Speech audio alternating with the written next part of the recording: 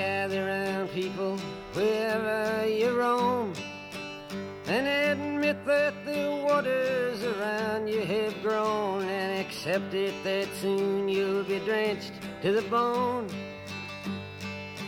If your time to you is worth saving, then you better start swimming or you'll sink like a stone, or the times they are a-changing. Hello and welcome back to Chris and Reggie's Cosmic Treadmill, episode number 142, when we go back to the past and read a comic book from the yesteryear of publishing. You can find us every Sunday on chrisandreggie.com or subscribe to us via iTunes, Stitcher, Podbean, Google Play, iHeartRadio, Spotify, and by hanging out in the Speed Force for a decade or two. Is that where we've been? That's where we've been all the time, observing everything from the Speed Force, everybody. I know it's been a little bit while, but we've come back with, I think, what's going to be a very interesting comic. That is DC Universe Rebirth #1 with June 2016 cover date. Written by Geoff Johns, art by a lot of people, but we're concentrating on Gary Frank. Cover by Gary Frank and Brad Anderson. Well, again, that would be the main cover, at least. It is a post-2013 comic, so there are a lot of covers. Lettered by Nick J. Napolitano, edited by Andrew Marino and Eddie Berganza. Cover price is $2.99, which is quite a deal for an 80-page comic, but they really seem to stand behind this thing. So we're going to start with our usual biographies, starting with Geoff Johns. Born January 25th, 1973 in Detroit, Michigan, Johns first discovered comics from an old box he and his brother found in their grandmother's attic. This included copies of The Flash, Superman, Green Lantern, and Batman from the 1960s and 70s. Johns eventually patronized a comic shop in Traverse City, recalling that the first few new comics he bought were Crisis on Infinite Earths number 3 or 4, June or July 1985, and The Flash number 348 or 349, that was August or September 1985. Incidentally, if it was The Flash number 348, he got the conclusion to a trial that lasted 3 or more years. Geoff Johns was a fairly prolific letterhack in the 1980s and 90s, primarily writing to DC Comics titles. One letter Johns wrote would appear in Superboy number 26, this is during the Con-El run, and in it he pitched for DC Comics to make this Superboy a clone of Lex Luthor. Despite the editor replying with a "Bzzzt, I'm sorry," Johns would go on to make it so less than a decade later in Teen Titans Volume 3, Number 1, September 2003 cover date. After graduating from Clarkston High School in 1991, Johns studied media arts, screenwriting, film production, and film theory at Michigan State University, graduating in 1995. And then he set his sights on Los Angeles, California. In Los Angeles, Johns cold called the office of director Richard Donner, best known for directing The Omen 1976 and Superman in 1978. That's the Christopher Reeves classic. Johns was looking for an internship, and while he was transferred around, Donner picked up the phone by accident, and this led to Johns getting that internship. He started off copying scripts, and after about 2 months, he was hired as a production assistant for Donner. While working on production of Donner's 1997 film Conspiracy Theory, Johns met Eddie Berganza, who invited him to the DC Comics offices. This led Johns pitching Stars and Stripe, a series based on the second Star-Spangled Kid and her stepfather. He expected to write comics on the side until he met David Goyer and James Robinson, who were then working on JSA. After looking at Stars and Stripe, Robinson offered Johns co-writing duties on JSA in 2000. Johns credits both Robinson and editor Mike Carlin with shepherding him into the comics industry. That same year, Johns became the regular writer on The Flash ongoing series with number 164, September 2000 cover date, until 225, October 2005 cover date. He co-wrote a Beast Boy limited series with Ben Raab in 2000 and crafted a Return to Krypton story arc in Superman titles with Pascal Ferry in 2002.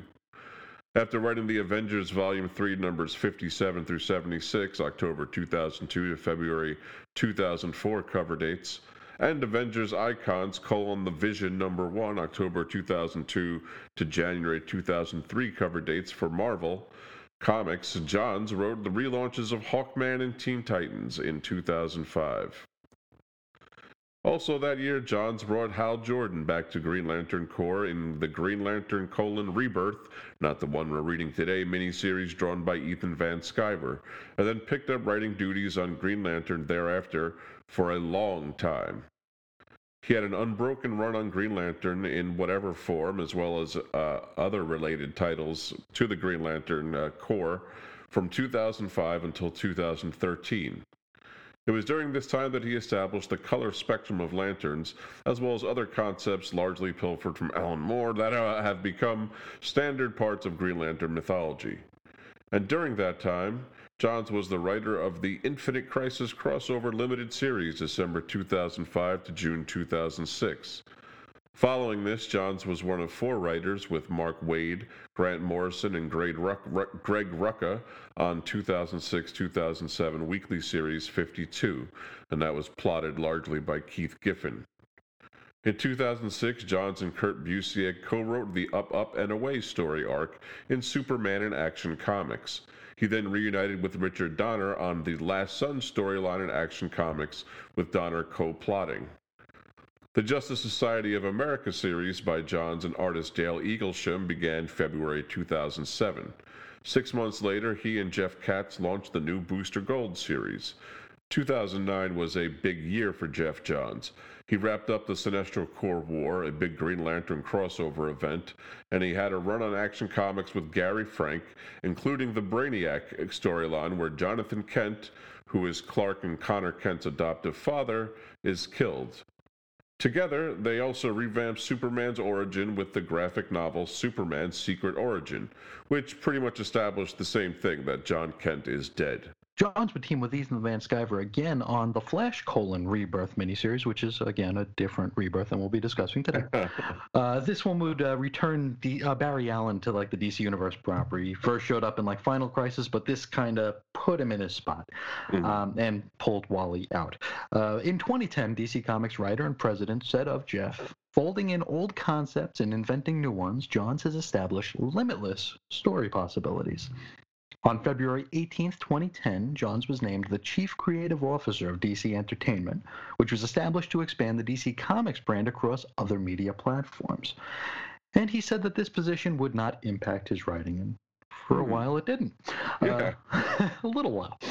Jeff Johns wrote the core books of the Brightest Day event along with Peter J. Tomasi, and then immediately went into the summer-long crisis-level event called Flashpoint in 2011.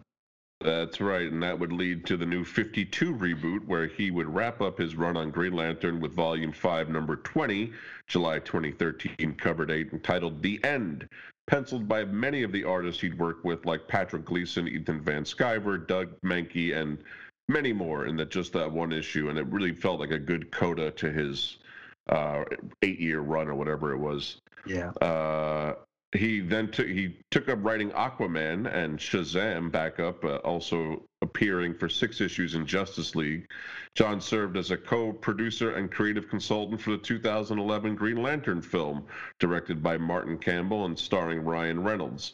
Johns and Gary Frank collaborated on Batman Earth 1, original graphic novel released in 2012, and they would release a second volume in 2015. Also in 2015, Johns also began writing Superman with John Romita Jr. and Klaus Janson on art. This kind of had mixed reviews, but it's what brought me back to reading Superman, because I thought, hey, they're actually going to do something with him here. That's right. And, there you go. Let's see what happened there anyway. It's true. Now, this run was seemingly cut short when Jeff Johns was promoted to president and chief creative officer of DC Entertainment in 2016. He reported directly to DC Entertainment president Diane Nelson. Johns was an executive producer on the 2016 film Batman v Superman: Dawn of Justice. Following negative critical reception to the film, Johns and John Berg were named to jointly run the DC Extended Universe and a newly established Warner Brothers division called DC Films. This was in May 2016. They would serve as producers on the 2017 film Justice League. In January 2018, after Justice League underperformed at the box office, John Berg was replaced by Walter Hamada as the head of DC Films, with Johns working closely with Hamada on future productions. Johns also co-wrote the story for the Aquaman film with James Wan and Will Beall. He also worked in television since 2006, and he's one of the people behind the takeover of the CW network by the Greg Berlanti produced shows Flash, Arrow, Legends of Tomorrow, and Supergirl, as well as the shows Titans, Doom Patrol, Swamp Thing, and who in the world knows what else, available on the DC Universe app, or eventually will be. They're there now or going to be. Yeah, we don't know. Now, in 2017, Geoff Johns and Gary Frank began the Watchmen DCU crossover series called Doomsday Clock. And that wrapped up really good. Right. And in 2018, he and Richard Donner would contribute a story called The Car that would appear in Action Comics number 1000. Yeah, that was a big jam book, and that was their contribution to that issue. Mm-hmm. In June 2018, John stepped down from his executive role as DC Entertainment and entered into a writer and producer deal with Warner Brothers and DC Entertainment. He opened Mad Ghost Productions, a production company that works on film, television, and comic books based on DC Comics properties, and apparently heads up one of the DC Comics' many new imprints. Details are hazy on this at the moment. I'm not sure what's happening there. Nobody does. Something was The Zone. Was that his thing? I forget what it was called. I don't even remember. Though, as of this recording, one of his ongoing titles, Shazam, looks to be on a sort of kind of hiatus, maybe. It's been unsolicited. It's the next couple of issues. And at the very least, it's in Riesel's at limbo at the time. And Doomsday Clock has its own problems. It's a 12-issue series that is now taken. It's going to be over 2 years to come out, and it just put out its 11th issue. So, we don't know. We're going to get back to that a little bit later on. Right now, we're going to go across the table and look at the artist, or one of the main artists for this book I wanted to talk about, which was Gary Frank. Born 1969 in South Wales, England. Before breaking into comic books in 1990, he published Rovers, Portrait of a Football Team, which featured caricatures of a number of Bristol Rovers Football Club players from the 1989-90 season. That would be soccer to us in America, by the way. If you're thinking of football, the thing looks like an egg. No, it's not. It's the round one. And he wrote that in conjunction with then Rovers player Jeff Twentyman. That's a name, isn't it? I just wanted to say that the whole thing point of that was to say Jeff Twentyman. So there we go. He began his professional career in 1991, illustrating covers and short stories for publications such as Doctor Who magazine and Toxic. This would lead to a stint at Marvel UK in 1992. He was the regular series artist on a book called Motormouth and Kill Power, which is an interesting little thing there. In 1992, Frank was recruited by Marvel proper, the United States branch, in order to illustrate covers for The Incredible Hulk, and he began with issue number 400. This was during the much-beloved run by writer Peter David. He also did the interiors as well. That's right. Shortly thereafter, he was hired as a series ongoing artist. And during this time at Marvel, Frank contributed covers, interiors, and pinup illustrations for various series, such as X-Men Unlimited, Sabretooth Special, X-Men Classic. He was part of X-Men Prime, which we discussed last year, Doctor Strange, Sorcerer Supreme, among others. He also drew covers for Acclaim Valiant Comics, Ninjak, and Harris Comics Vampirella. In 1996, Frank and Cam Smith were hired as the art team on DC Comics' new Supergirl ongoing series, which reteamed Frank with writer Peter David. Frank's run as penciler ended with issue number 9, May 1997 cover date, although he continued to provide covers for the series until issue 21. Other assignments for DC included a Birds of Prey one-shot and the DC Marvel Amalgam Comics one-shot, Bullets and Bracelets, in 1997. Also in 97, Frank and writer John Arcudi were hired as a new creative team on the Wildstorm title, Gen 13, and they began with an epilogue story in issue 25. Their run on the series was praised for its dark, realistic style, both writing and art. The Arcudi Frank / Cam Smith tenure on the series would last 2 years, wrapping up with issue number 41, July 1999 cover date. It was during this run in 1998 that Wildstorm head Jim Lee would sell his studio and all of its properties to DC Comics. Therefore, issues 25 through 36 were published by Image, and the rest, 37 through 41, were published by DC Wildstorm. Frank continued to work for Marvel, DC, and Image Comics via the Top Cow Studio imprint. And as mentioned, he currently draws Doomsday Clock whenever that comes out, written by Jeff Johns, but we will get back to that later.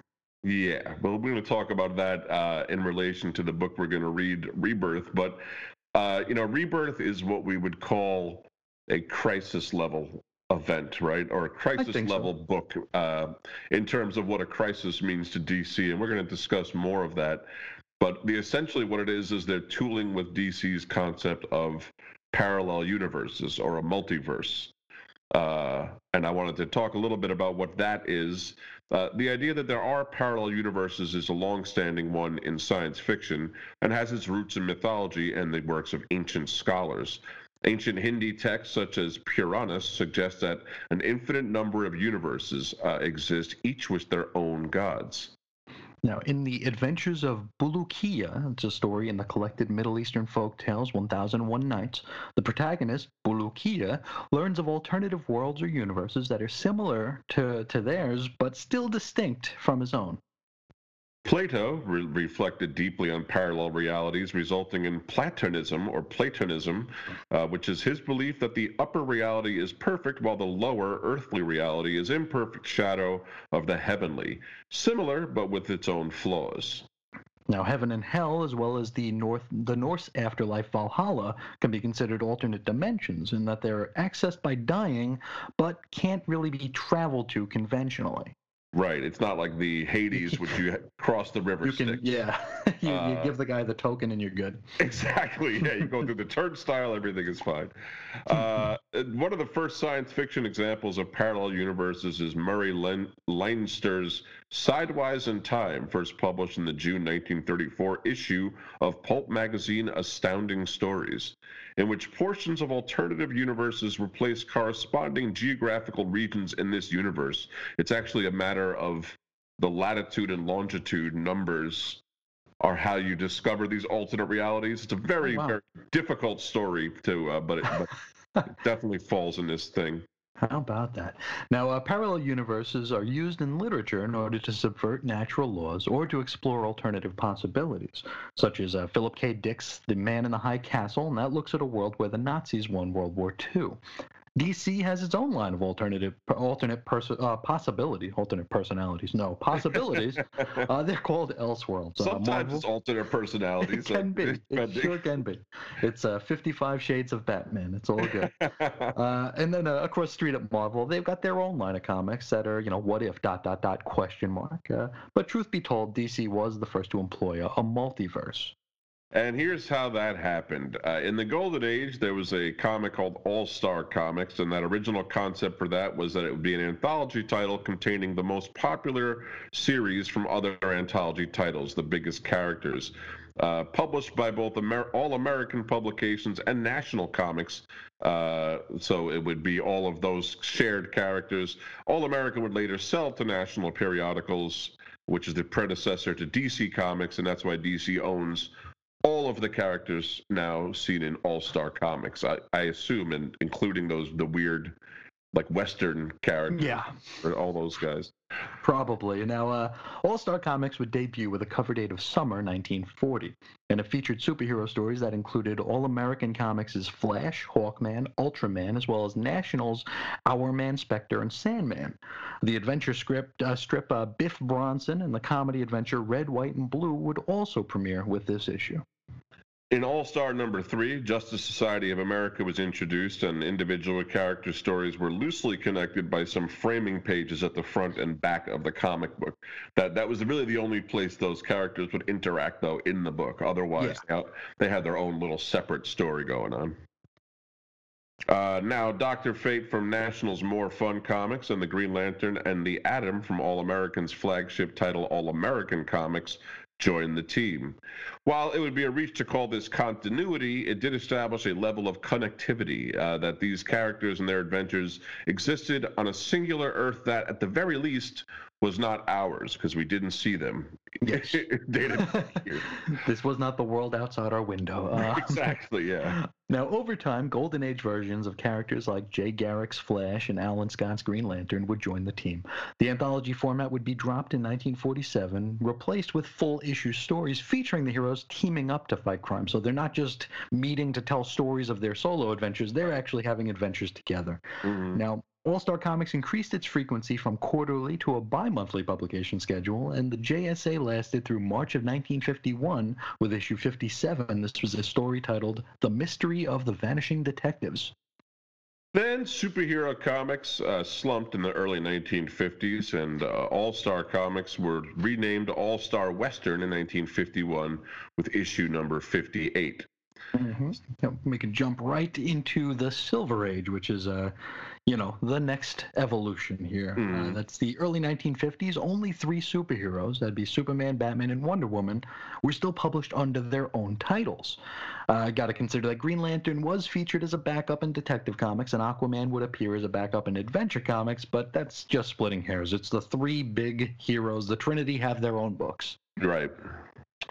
In the mid-1950s, editor Julius Schwartz, writer Gardner Fox, and artist Carmine Infantino decided to resuscitate and redesign The Flash.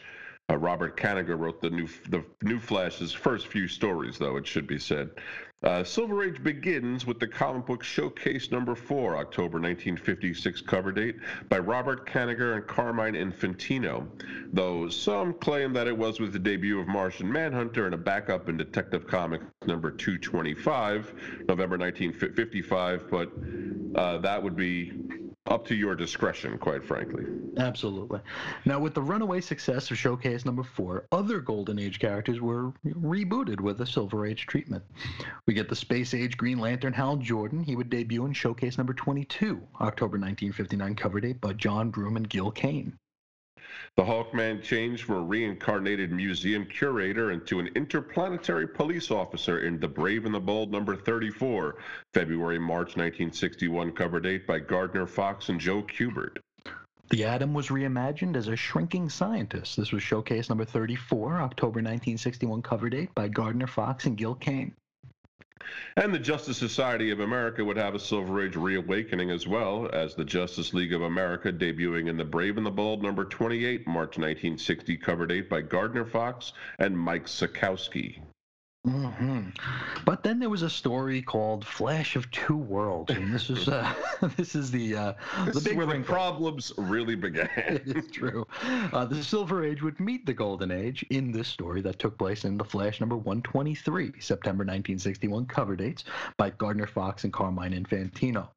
Now, while performing stunts for some children, Barry Allen winds up vibrating himself out of Central City and into Keystone City, which is the home of the Golden Age Flash. You might know him as Jay Garrick. He learns that Jay, a comic book character on his Earth, and his inspiration for his superhero name, is an actual living, breathing person on a different Earth, Earth 2, while Barry Allen is on Earth 1. The two take out some classic baddies and agree to meet again somewhere down the line, and thus a multiverse is born. That's right. And now, hang on to your hats, folks. It gets crazier.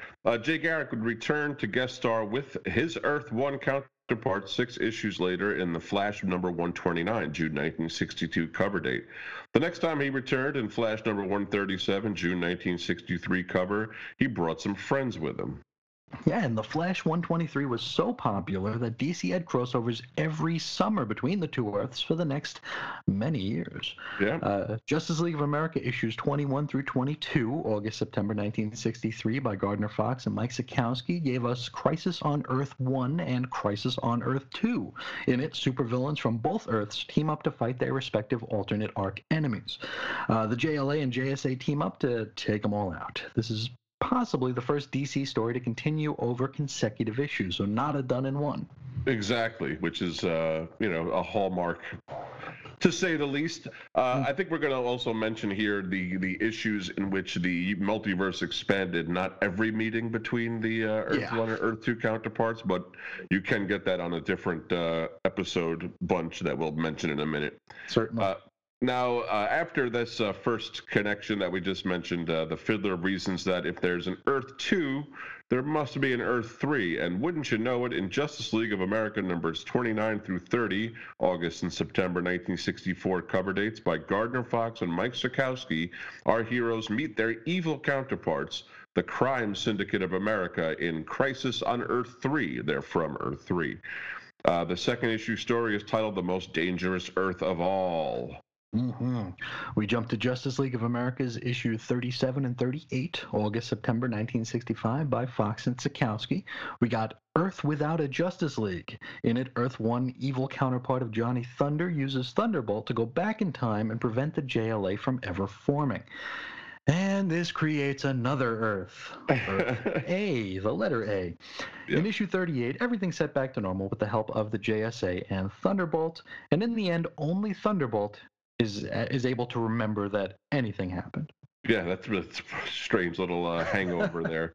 In Justice League of America's numbers 73 and 74, August, September 1969 cover dates, in Starlight, Starbright, Death Star, I See Tonight, and Where Death Fears to Tread by Denny O'Neil and Dick Dillon, after Dinah Lance's husband, Larry Lance, sacrifices himself, the Black Canary realizes there's nothing left for her on Earth 2, and she leaves. I guess there's really nothing holding her there anymore now that you can just kind of go between Earths. Sure. She would eventually meet Earth 1's Larry. However, he turned out to be a criminal, and they didn't get it together. No. Justice League of America issues 107 and 108, October-November 1973 cover dates.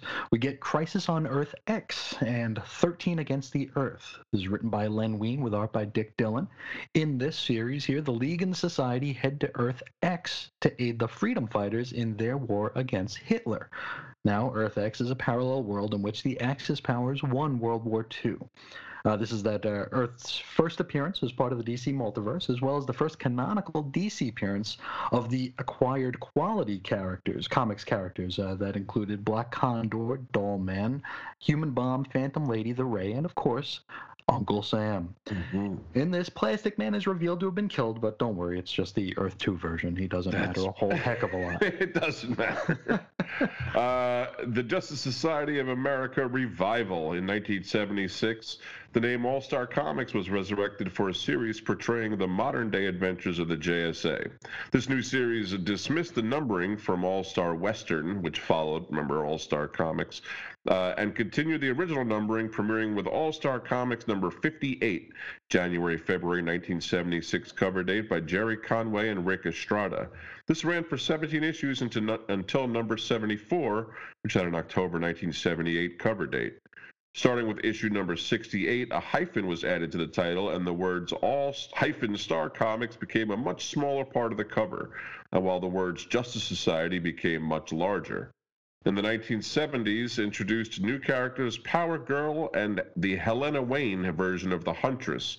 Helena is, of course, daughter of Earth 2's Bruce Wayne and Selina Kyle, better known as Batman and Catwoman. Yes, and in All-Star Comics number 58, we get the subtitle Super Squad.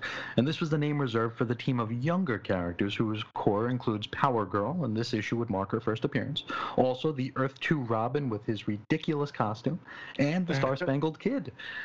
This series would be canceled during the DC implosion, and the JSA were folded into Adventure Comics. That's the anthology book that was running for a little while after that. Now, after 23-year-old Jerry Conway became an editor at DC Comics in 1975, longtime JSA fan Roy Thomas suggested to Conway that the JSA be given their own title again. Later, Conway offered Thomas a chance to ghostwrite an issue of the revived All-Star Comics, but he had to decline because Thomas was under an exclusive deal with Marvel Comics right around then. However, we bump up to 1981, where Thomas moved to DC. He was no longer with Marvel, and he was therefore able to work with these characters. The All-Star Squadron debuted in a special insert in Justice League of America number 193, August 1981 cover date. There were a lot of inserts in that very summer, I believe, right? Debuted in their own title the following month. That was All-Star Squadron #1, September 1981, cover date by Thomas, Buckler, and Ordway. The comic book series was published for 67 issues from September 1981 to March 1987 cover dates, plus 3 annuals. Roy Thomas and Jerry Ordway co-created the Infinity Inc. team in issue number 25. That was September 1983 cover dates. Yeah, Infinity Inc. is a team mostly comprised of the children, godchildren, and heirs to the Justice Society of America members, plus some heroes that were denied entry into the JSA for whatever reason.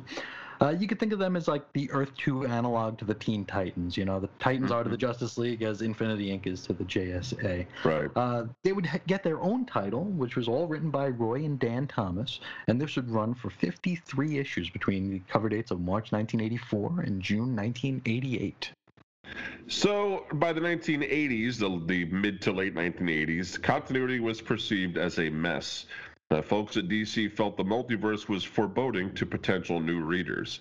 Conjecturally, at DC, also felt some shame over their sillier Silver Age stories and wanted to do away with a lot of them.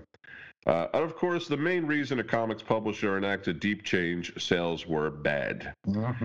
Writer-editor Marv Wolfman says, while writing Green Lantern, I received a letter from a fan asking about a mix-up in DC continuity.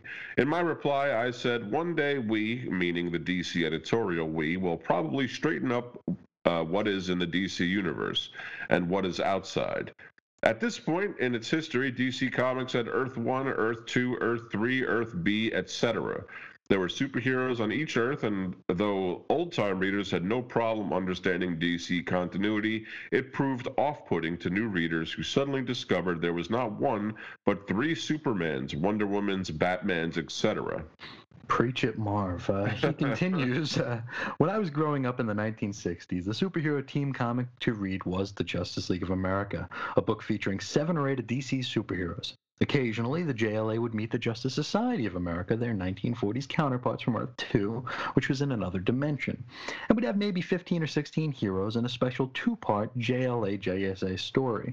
But being the greedy fan I was, I always wanted to see a single story featuring all of the DC superheroes from the past, present, and future.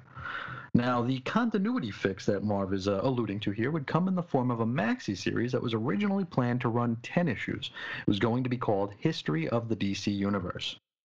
It was then expanded to 12 issues and given a new title, DC Universe: Crisis on Infinite Earths. The series would do away with the multiverse and collapsed everything and everyone into one Earth's continuity. Which was Earth 1. Yes. Whatever that's worth. And we went over that whole series in episodes number 50 through 54 in our archives. The whole Crisis on Infinite Earths and every character introduced and murdered is gone over in that series. If you have a spare 12 hours, you're good to listen to that. Check it out. You know, either read the comics or listen to it. It takes about the same amount of time. Probably. Barry Allen sacrificed himself to save the reality that remained in that series, but it also did away with many beloved aspects of the DC universe. So, of course, Crisis on Infinite Earth presented its own problems immediately after its conclusion. Essentially, writers didn't want to stop writing about their favorite characters from around the multiverse. That was really, I think, at the core of what the issues were. DC attempted to fix things, at least the chronological problems, with 1994's Zero Hour: A Crisis in Time, written and penciled by Dan Jurgens. And we discussed that in episode 20 of Weird Comics History, which you could find in our archives. Now, the problem, verbalized by the character Wave Rider in Zero Hour: Crisis in Time #3, says the following. Years ago, there was a universal crisis, an event so destructive that it never totally settled, sending chronal shockwaves throughout time, causing disruptions we're only now becoming aware of. So, essentially, Zero Hour sought to relaunch all the DC characters in the same time period, and it would also have the byproduct of giving Hal Jordan more of an ending. Right. And Hal Jordan did stay dormant for quite a while, for the most part, until Geoff Johns brought him back as Green Lantern, as mentioned already in 2004. This sort of necessitated a re-expansion of the multiverse, which happened in Geoff Johns and Phil Jimenez's Infinite Crisis, which was 12 issues, December 2005 to June 2006 cover dates. Now, it turns out Superboy Prime, that he was an outlier now that Superman didn't manifest his powers until he approached adulthood. So all those Superboy stories kind of got shunted off into this other new character. Mm-hmm. He had been living in a pocket universe with Alexander Luthor from Earth 3 and a Lois Lane from Earth 2, I believe, right? I believe, Lois and Kal-El with just the L, not EL. Oh, okay. So that's right. Yeah. The Earth 2 Superman as well was hanging out over there, so he was with Lois. Mm-hmm. Superboy Prime won't stay placated, though, and he punches the dimensional barrier surrounding their pocket universe and shatters it, which essentially, bottom line, reestablished the multiverse. Really boiling it down. Yes. But that's essentially what it was. And this introduced a whole new set of inconsistencies. Yeah, the DC editorial really didn't know what way was up at this point, and they didn't want anything in concrete. So writers were just doing their best. It was kind of fun. They were writing like any character, anytime, but there's no continuity happening. It's true. Now, still, the DC universe would stay more or less intact until Flashpoint. That ran May through August 2011, written by Geoff Johns and drawn by Andy Kubert for the main 5 issues. There were also a bunch of miniseries taking a look at the world of Flashpoint, including one called World of Flashpoint. And this filled in, this really built the world of Flashpoint. I guess it does what it says on the tin. Now, the story here is that Barry Allen wittingly, unwittingly, somehow went back in time to stop his mother from being killed, and in so doing, severely changed current DC continuity. Yeah, just had like the Amazons were fighting with the Atlanteans. Thomas Wayne became Batman instead of his son, Bruce. Lois Lane was a freedom fighter or something like that. I never really got a hang of. But Ambush Bug was a Canterbury cricket. I know. That's right. What was that all about? Yeah, that was a lot of very Gorilla Grodd ran Africa. It was very strange. Superman was like a young scrawny alien boy, scrawny boy. So it was a weird thing. So Barry had to run back in time and allow his mother to die in order to reset DC continuity to what we came to know as the New 52. Before he did that, though, he got a letter from Thomas Wayne telling Bruce that he was a good kid. So that was nice. Indeed. Now, this established that the publishing initiative / reboot, the New 52. So now we have, 52 worlds in the multiverse, and all the heroes were younger, hipper, cooler, and meaner. Yeah. Every remaining title started over as a new #1, which still kind of meant something at the time. It's enough to get mainstream news. Yeah. This left some fan favorite properties in the dust for some reason. So characters like Wally West, Tim Drake, Oracle, Donna Troy, just shunted. Initially, a lot were out, and then they kind of got weeded in, which only made things, again, much more complicated. Absolutely. And Tim Drake was part of the New 52, but he was handled so poorly that he really might as well have been excised completely. It was really wishful thinking. And to this day, they really do not know what's going on with that character. This went on for a few years, and someday we will tackle the wild happenings on the page and within the industry during the New 52. But for the purposes of this episode, it got so convoluted that it necessitated a soft reboot, at least, which would come in the form of the comic book we're going to read right after this break.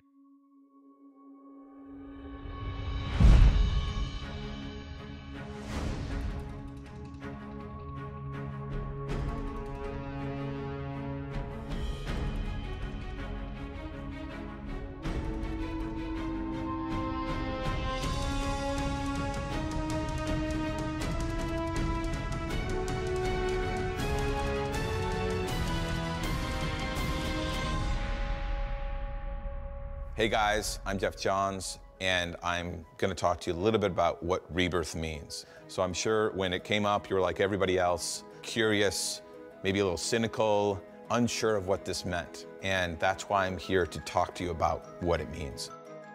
When we started Green Lantern Rebirth, Hal Jordan was gone, the Green Lantern Corps was gone, Kilowog was gone, Sinestro was gone, Guy Gardner was some crazy alien guy.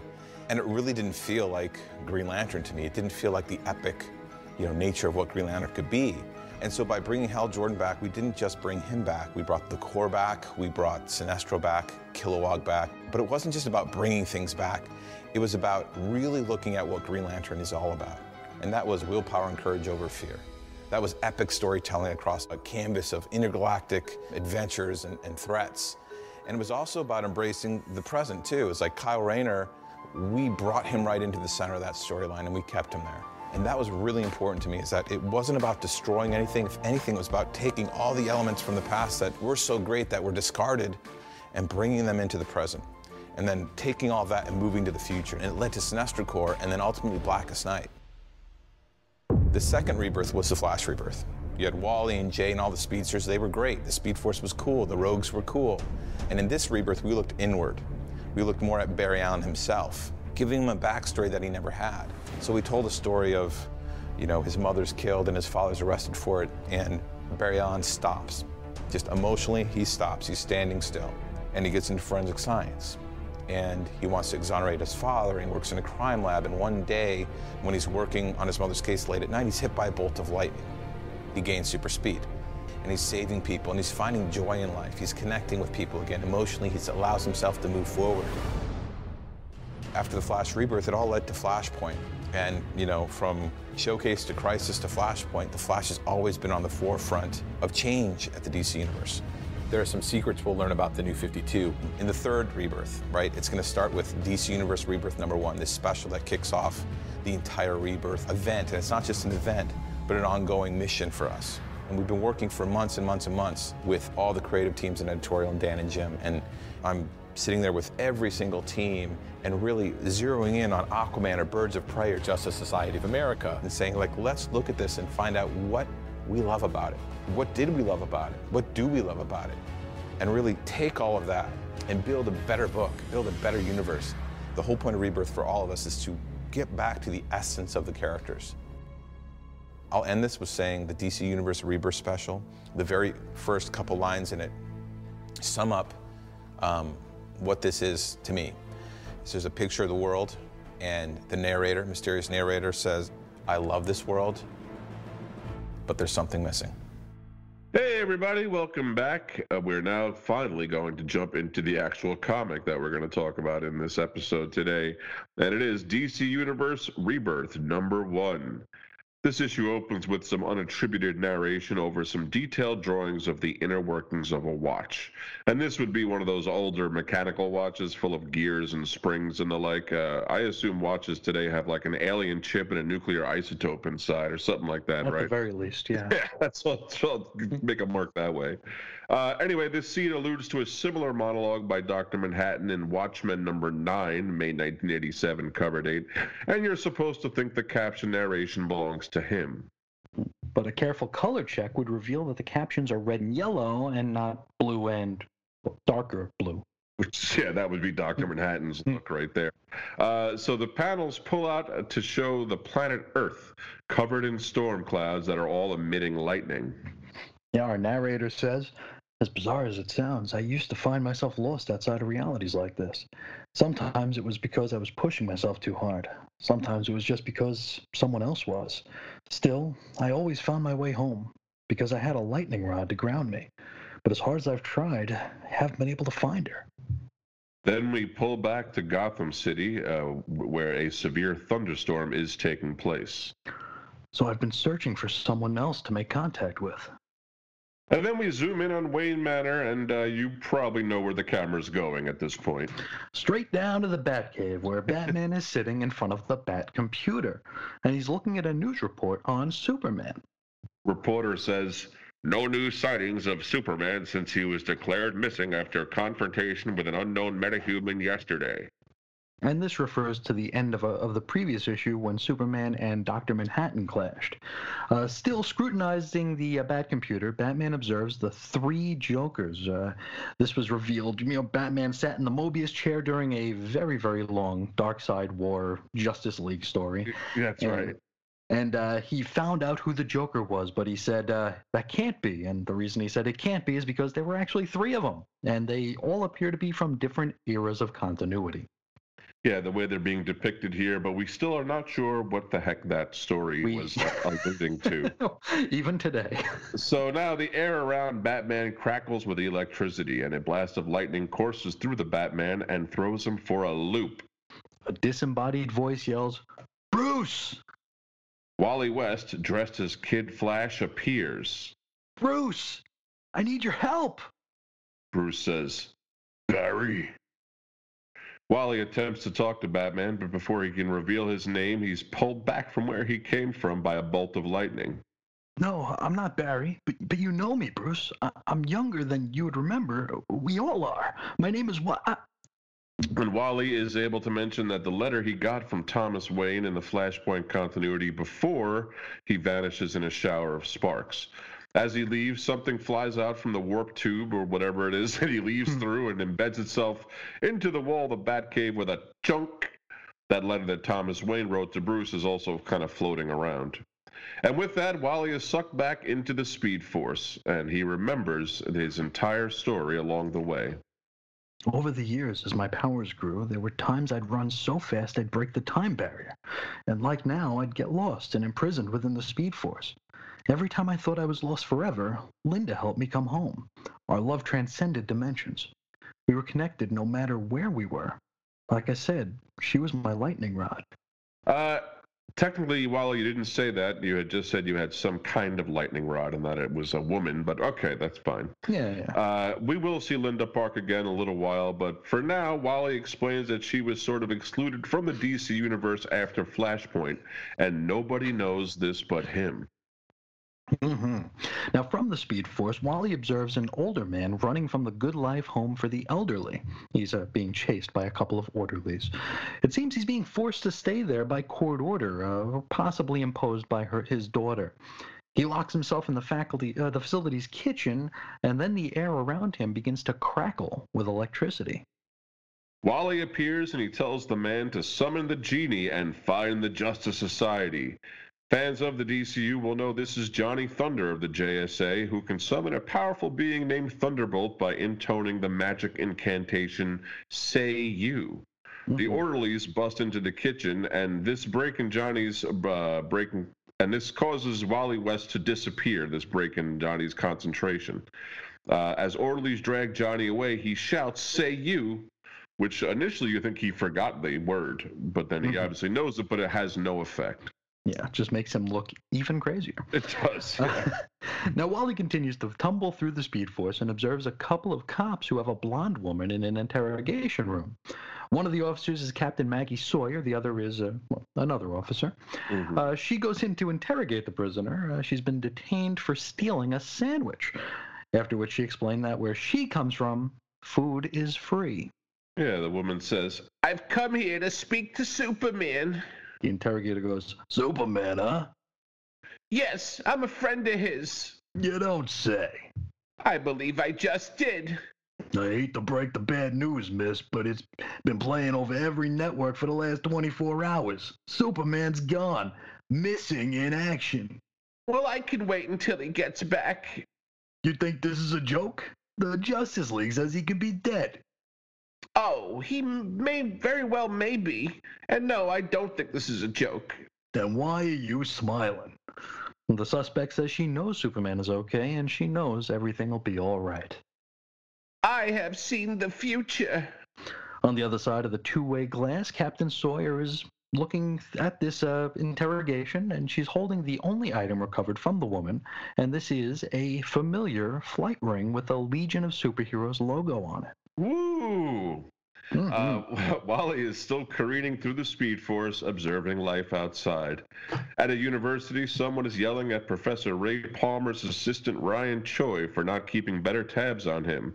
He's missed 5 classes this semester, after all, and she threatens to deport Ryan back to Hong Kong. That's extreme. Moments later, Ryan Choi is at Professor Palmer's office door talking through it, admitting that he knows not to bother Raymond during his, quote, special projects. He thinks the situation still deserves his attention. Then he notices some mail lingering under Ray's door, and Ryan decides to use his key and enter the office anyway.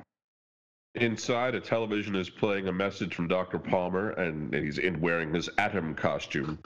He says that some weeks ago he detected an anomaly in the time stream. Thinking that it was Kronos, he shrunk down and hopped in. He found it was something bigger than Kronos, which is he's a big deal, Anybody. especially when it comes to time stream. Yeah, I guess it could be anybody. Discovered the microverse where he's trapped currently. Ray asks Ryan to cancel all of his classes, tell his ex-wife Jean that the alimony will be late, and shrink down to retrieve him from his world.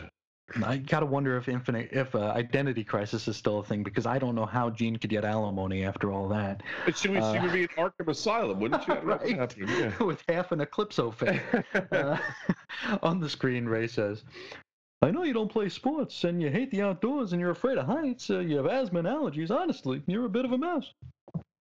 So you want this guy to do a favor for you? Is that why you're being so nice to him? Choose poorly there, pal. Now, Ray mentions that just when he reaches the microverse, someone will seek Ryan out and approach him. No matter what this person says, he is not to... Transmission ends abruptly. Ain't that always the way? Right when you want to say something. Mm-hmm. Ryan freaks out, but he's ready to go. And Wally continues his peeping Tom routine from the Speed Force. Yeah, he sees Ted Kord and Jaime Reyes hanging out around Kord Industries. Ted is putting the finishing touches on the new Beetle ship. Jaime is there too, not as excited about the new Batcave in the sky, as he calls it. He just wants the scarab off his back, and so he can return to a normal life. Speaking of which, he's got to cut out because he is late for school. When Jaime leaves, Dr. Fate shows up and tells Ted Kord that he is dealing with things outside of his knowledge, the world of magic. And Ted actually seems very pleased by this, so maybe it'll work out for him. And Wally West keeps stalking the DCU. If only Dr. Fate were there to warn Ted that his Rebirth series was going to be crap. That could have been something else we could have used. Yeah. Coulda. Elsewhere, Damian Wayne observes a cake for his 13th birthday, and he smiles broadly after blowing out the candles because he is now a teenager. That sounds Titanic to me. Jessica Cruz is hearing from Hal Jordan that she has to team up with Simon Baz, a lantern that, quote, carries a gun. Hal explains that he has to go deal with Sinestro, and Jessica doesn't even know who that is. Poor Sinestro, never getting his due. Teenager Jackson Hyde, we'll know him later as Aqualad. He sulks in his bedroom. His mother tells him that he isn't natural, not for how he swam at his lake, and because he is this meta-powered character. But she's not talking about that. She's talking about him being gay. That's right. And he says, "It's who I am. Even if I don't know why, I won't run away from it anymore." Speaking of running, elsewhere, Pandora is running. Hey, remember her? Boy. Oh, yeah, something. The sensational character find of 2011. She reaches a wall and says aloud that she may have made the world crueler by releasing the 7 deadly sins. But within that, there was hope. Then she's eviscerated in a flash of blue light, very reminiscent of Dr. Manhattan's power, leaving nothing behind but wisps of smoke. I gotta say, this is the only time I ever saw that they dealt with that character Pandora and right, like how she affected things and what was the point. I was like, oh well, that's interesting. Anyway, we're always told, yeah, we'll eventually tell you. Yeah, they never got around to it. This is the only part that she released the 7 deadly sins, and that's why the New 52 was kind of a crueler place. But anyway. Wally tumbles on and sees that Wonder Woman has a secret twin brother named Jason, already out in the world and possessing of great power. He learns this because it's being told by Grail to baby Darkseid, even though Grail is Darkseid's daughter. Kind of a funny thing happened in that Darkseid war, and he became a baby. And she appears in the scene to be delivering baby Darkseid. It's not totally clear. Possibly from her own womb, but we know that's not true. It's a very strange scene. So, yeah. Rebirth indeed. Really? Good gosh. And then after birth. Wally blows by an assembling of DC heroes in an open field. We've got a whole lot of them here. We got Firestorm, Martian Manhunter, Raven. Yeah, Starfire, Steel, Green Arrow, Black Canary. Captain Atom, Cyborg, Shazam, Supergirl, and Wonder Woman. And several law enforcement types, and also looks like Steve Trevor might be hanging around too. He tends to do that. Yeah. Now, there appears to have been a crash here. Wally can tell someone has died, and somehow he knows it was Superman. Then he reminisces about Green Arrow and Black Canary's relationship, which didn't exist for the New 52. Yeah, he says they barely even know each other anymore. But when their eyes meet, they feel a spark that neither of them can explain. A void deep inside them. Something buried deep in their hearts. All right. Speaking of Superman, he does die in Superman Volume 3, number 52, July 2016 cover date, which actually was after this, but Yeah. this is what it's alluding to. Then we cut over to Clark Kent from another Earth where he's married to Lois Lane and has a son named John. At that time in a series called Lois and Clark. It really is, if you don't know, it's really complicated, but he's been seen running the Siegel Motel and bemoans the fact that he can't get his favorite pancakes on this Earth. He's also visited by Mr. Oz. Ooh, that did not age well, that one, huh? Yikes. Oh, sir. Mr. Oz, he does what he always did back then. He says some cryptic stuff. We're not really inclined to repeat it, considering what ultimately would come of this story thread. Yeah, it turned out what he said was a bunch of nonsense that really had no bearing on anything anyway. So no, I don't think they knew exactly what he was going to be yet. They didn't know. And what he ended up being, I mean, I guess we could say it turns out to be his dad. It's Kal-El's dad, but it's Jor-El, yeah. Very weirdly kind of tumbling down a flight of stairs, that one. But anyway, Wally keeps on falling through the Speed Force, and he's watching still from the Force, and he sees Aquaman and Mera having a date on some tropical beach. Surprise! Fresh fish is on the menu. And after the meal, Aquaman proposes to Mera. How about that? And then Wally just keeps on a-falling. He passes by the spot where Superman died. Now we got reporters gathered there, and among those reporters is Linda Park. That's right. Currently, she's a reporter for some news website, and she's not getting a lot of information from any officials at this site. Yeah, Wally says, if anyone's going to remember me, Linda will. And once she does, it'll bring me back. That sounds like junkie talk to me, buddy. It does.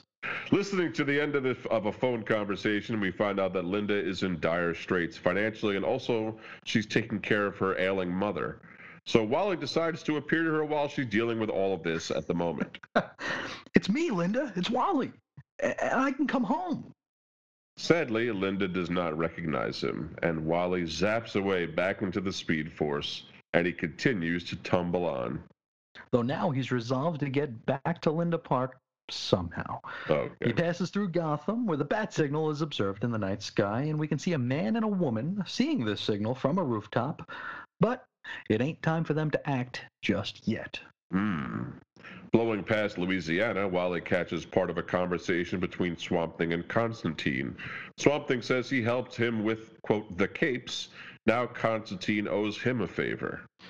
By this point, Wally's falling even faster. He blows by Captain Boomerang, who name-checks Amanda Waller of Task Force X, who you might know better as the Suicide Squad. He cruises past Cyborg, who's doing what he always does, standing before a computer screen. That's about the size of it. That's it. That's a heck of a promotion from the Titans to the JLA. Just you stand there, you plug in, you're good. While he slips by Dick Grayson, who's putting on his Nightwing outfit. Or maybe taking it off, I can't really say. He's in some stage of undress. Yeah. Then Wally West tumbles past the other Wally West. This is the one introduced during the New 52. He says, in Central City, the other Wally West. Now, this was, in both our opinions, one of the biggest missteps of the New 52, the introduction of a new Wally West who was tangentially related to the original Wally West. So dumb. So dumb. Wally says, my father, Rudy West, who was a manhunter, had a sister and a brother, Aunt Iris and Uncle Daniel. I was as close to Iris as I was far from Daniel. My Uncle Daniel had a child, a cousin I never met. We were both named after our great-grandfather, Wallace West. So he's his own grandpa? Is that what I'm getting from that? Sure, why not? And guess what?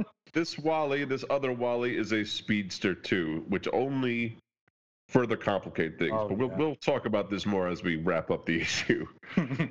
Wally watches New 52 Wally save a woman from a speeding car, and the New 52 Wally screams "awesome" in triumph. Wally continues plummeting through the Speed Force. Just to rub some salt in his wounds, Wally passes by Barry Allen, the current Flash, and he's handing out pizzas to some kids he's rescued from a fire. They're pretty lucky. They're pretty lucky for everyone all around. Wally's happy for Barry, so that the Flash shoes are being filled appropriately. He can do it. He can do this one last caper, and then Wally says he'll die happily. And that is specifically to manifest himself before Barry. You don't know who I am, and you won't remember. So this is hello and goodbye. Wally tells Barry to go see Batman, and history got messed up somehow, and Batman's got that letter from Thomas Wayne to prove it. Then Wally thanks Barry for his amazing life and dissipates into nothingness. But before he can completely disappear, Barry's hand shoots out and grabs Wally's arm. Barry yoinks Wally into this reality. Barry appears to remember who Wally is and says he's sorry. And the two of them embrace. And this is a huge payoff for many longtime DC Comics fans. This is still a tough page for me to read. It's still, I mean, even for me, as you know, not a huge Wally fan necessarily, although not against him, but it's very touching, and it's a great payoff for the way it's rolled out. The two of them speak. Barry says he remembers everything now, but Wally says there was so much more still forgotten. He's got to be talking about the dingbats, right? I hope so. I hope someone brings them back. This wasn't all Barry's fault, says Wally. It was someone else. And we cut over to the Batcave, where Batman is checking out some of his most famous trophies. You know, the giant Joker card, the dinosaur, etc. Also, the letter from Thomas Wayne that he keeps under glass. Then, Batman notices a glint of light coming from the rock wall. Excavating it a little, he pulls out a familiar yellow badge. It's the Comedian's Pin from the Watchmen verse. It's got that one splat of blood on it, too, the telltale, that you know it's his, you know what I mean?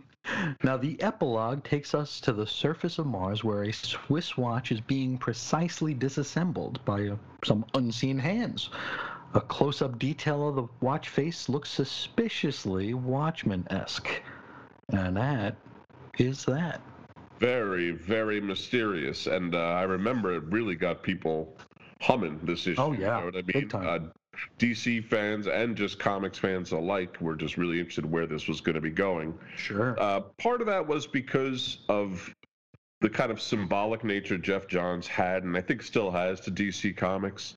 Sure. Due to his having written a lot of things that DC fans love, Booster Gold, Green Lantern, a very competent Teen Titans in his time, the Volume 3, and for success in writing world-building titles like Infinite Crisis and the Green Lantern mega event Blackest Night, his name is frequently invoked to mean that things are going to be set, quote-unquote, right within the DC universe, wouldn't you say? Like, you know, Geoff Johns is here now, folks. He'll take care of everything. He's a fixer. That's right.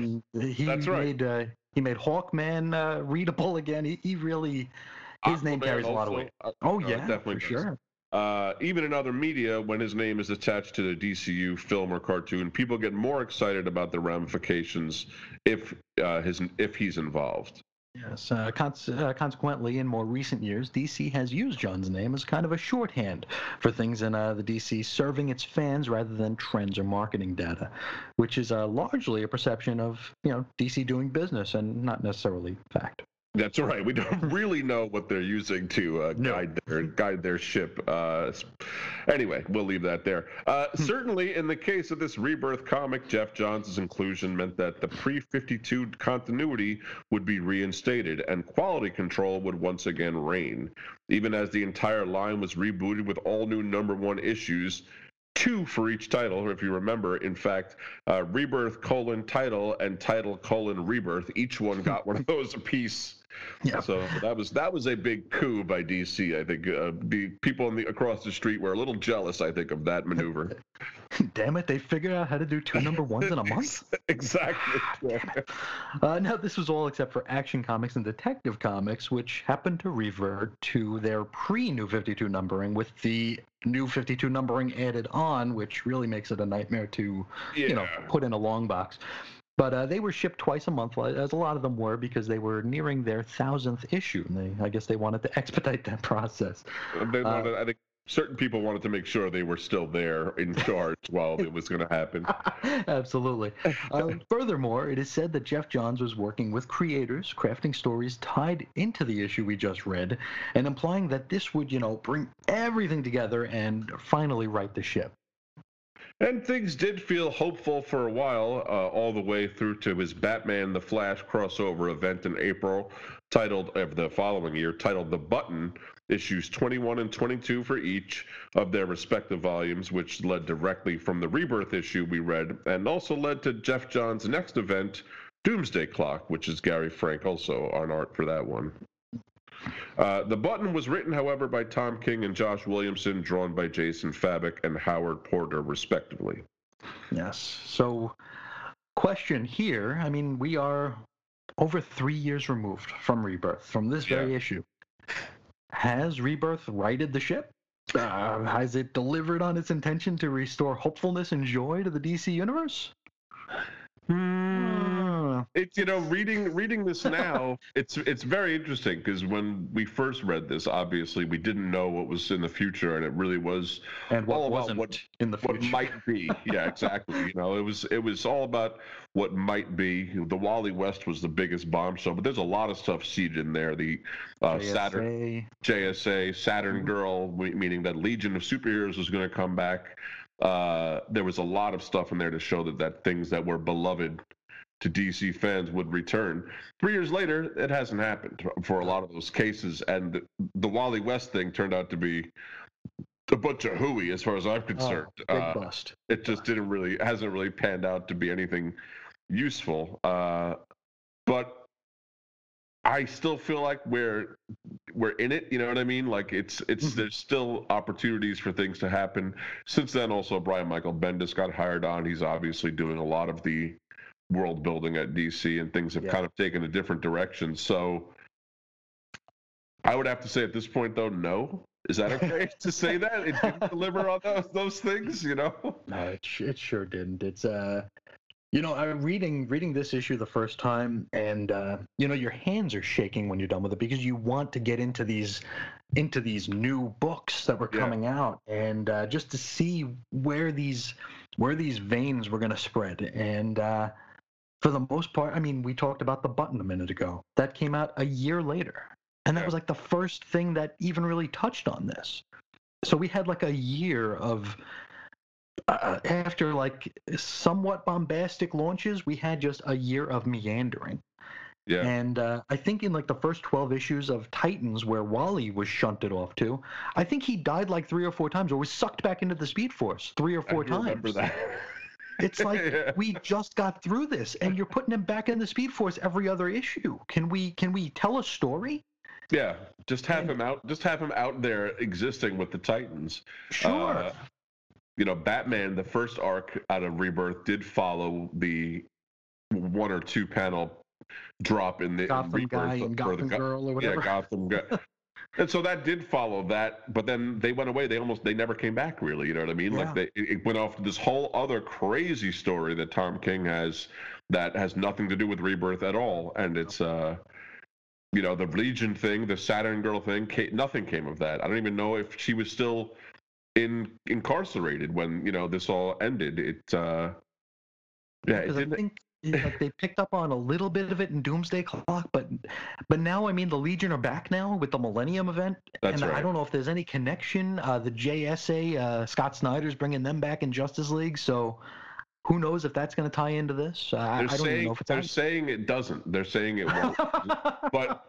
But it's to the point now, like I just don't know what to think. You know what I mean? Because they say a lot of things, and it doesn't end up being that way. So maybe it will tie in directly to Doomsday Clock, which really this also I do perceive this as being a setup for Doomsday Clock also, which we didn't see at the time since that was not yet a thing. You know what I mean? Because they actually changed the ending to the button to announce Doomsday Clock. Because I think the button was supposed to end a certain way, but it didn't because they wanted to announce Doomsday Clock. I remember they even pushed that issue of Flash off a week. That's right. So they could put all the promotional stuff for Doomsday Clock, which didn't even start until like 6 months after that. So it's. God, and now we hear that they've changed the end of the Doomsday Clock because it's not going to lead into the things they had planned, which were the JSA, the Legion, maybe other things. You know what I mean? This is in the interim. We've had Metal, we've had Heroes in Crisis, we've had the New Age of Heroes. That's right. We've had all these imprints, and Lord only knows which ones are in continuity and which ones aren't. I mean. You know, we joke around about how Brightest Day kind of withered on the vine, and how in some ways the New 52 was a mercy killing. You know, because it was just so meandering and so pointless at the end. It feels like we're right back in that spot. It definitely does feel like DC has lost its way, and I think like when we talk about the fact that like the button had its ending change, Doomsday Clock had its ending change. I could swear Metal also had its ending change. Heroes because it was spoiled beforehand, right? And then they went back and they I can't remember what was spoiled about it, but they do Heroes in Crisis. I could guarantee, and I'm not the only one that says that had some heavy editorial revisions after issue 3. I mean, it just becomes incomprehensible almost after that. Yep. This is the issue, and this is something we have talked about many times in this show, is DC especially, although you can put this a little bit on, you know, Marvel also, is not sticking the landing, not sticking to their guns. You know what I mean? If you make a legacy character, keep going with that legacy character. Sure. You know, it's the turning back that creates the issues that necessitates these, you know, world reboots. You know what I mean? Like, this is the issue. This is the problem. And that's the case for everything, I'd say, from New 52 on. You know, we're going to talk about New 52, like I said, someday. Yeah. We have plans for it, but it's you know, certain things have to happen first.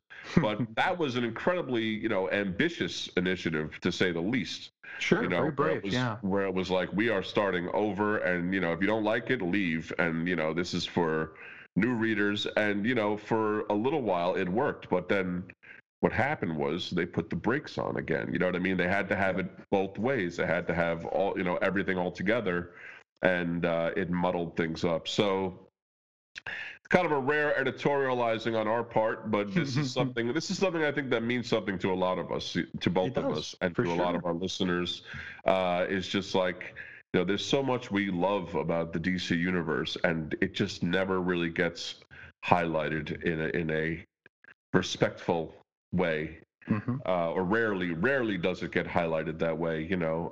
And this isn't to demean the people necessarily working for DC. I know a lot of people are, you know, pouring themselves into these books. You know, the art level and the storytelling level is as high as it ever was in comics, you know, in general. Sure. But, you know, I think there's a lot of editorializing behind the scenes. There's a lot of double, you know, rethinking things, and it shows. That's all we got to say. And just a lack of perhaps a lack of communication between creative teams, between editorial and creative. I mean, stories are being written and then rewritten. So that doesn't. I don't think that writing a full story and then writing it again makes it better. I think, you know, I think that just gives you more opportunities to second guess and to and in a way play it safe, or go the other direction and throw everything out. It's just weird. This is about a year and a half ago, so it's not a brand new example, but I remember there was something going on in Green Lantern.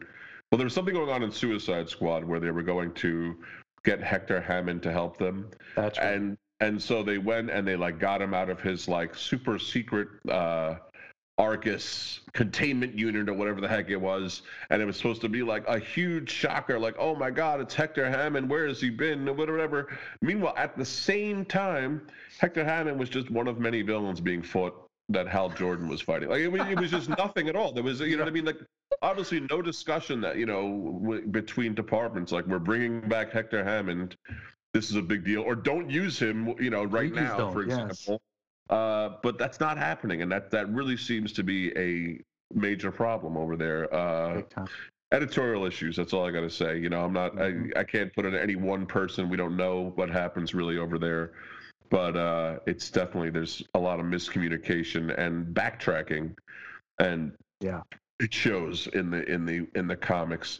But hey, tomorrow's a new day. We'll see what happens. And I think there's just one thing is for certain here, that there's probably another multiversal reboot right around the corner. Oh yeah, I think that we are due already for some kind of a rebooting. So we would love to hear from you guys, though. See what you think. Maybe you feel differently about current DC comics. Maybe you have other insights, or you want to talk about different crises, or even this rebirth. And if you do, you can write to us at weirdcomicshistory@gmail.com. We're on Instagram at Cosmic T-Mill and on Twitter at Cosmic T-Mill. And I'm on Twitter at Reggie. I'm at Ace Comics. You can go read Chris's personal writings. He updates every single day at chrisisoninfiniteearths.com. Still getting through Action Comics Weekly, which you were getting through last time we recorded an episode. Oh yeah, this thing is just never ending. It's draining. You're coming up on your last couple of months, though, I think, right? 10 weeks. There you go. So we're almost done. You guys got to check that out. If you've never read Action Comics Weekly before, it's like the next best thing to reading it. And if you have read it, it's going to remind you of everything about that series, good and bad. It's really well done. chrisisoninfiniteearths.com. I usually don't promote my writing so much, but from some of these stories I've read, it might actually be better than reading the stories. You're probably doing better. Definitely quicker. There's some meandering stuff in there. But if while you're checking out websites, you can also check out chrisandreggie.com, which has finally been updated. Resting on our laurels there, but all the archives are updated, so you can find any episode of the program, even the ones we talked about today, in chronological order. Easy peasy, and click a link and they're there. And that's it, right. chrisandreggie.com. Yeah, that's definitely the place if you want to listen to back episodes to go find them. But I think that's all we got from this week, Chris. Got anything else for them? No, it'll do it.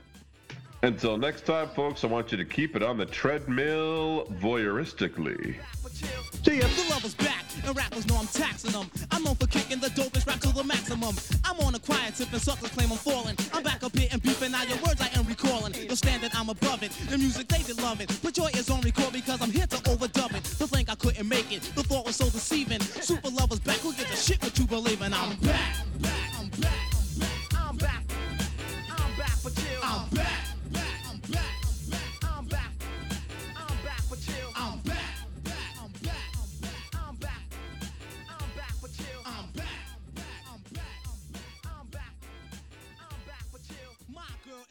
Sucker, keep hands off of her. If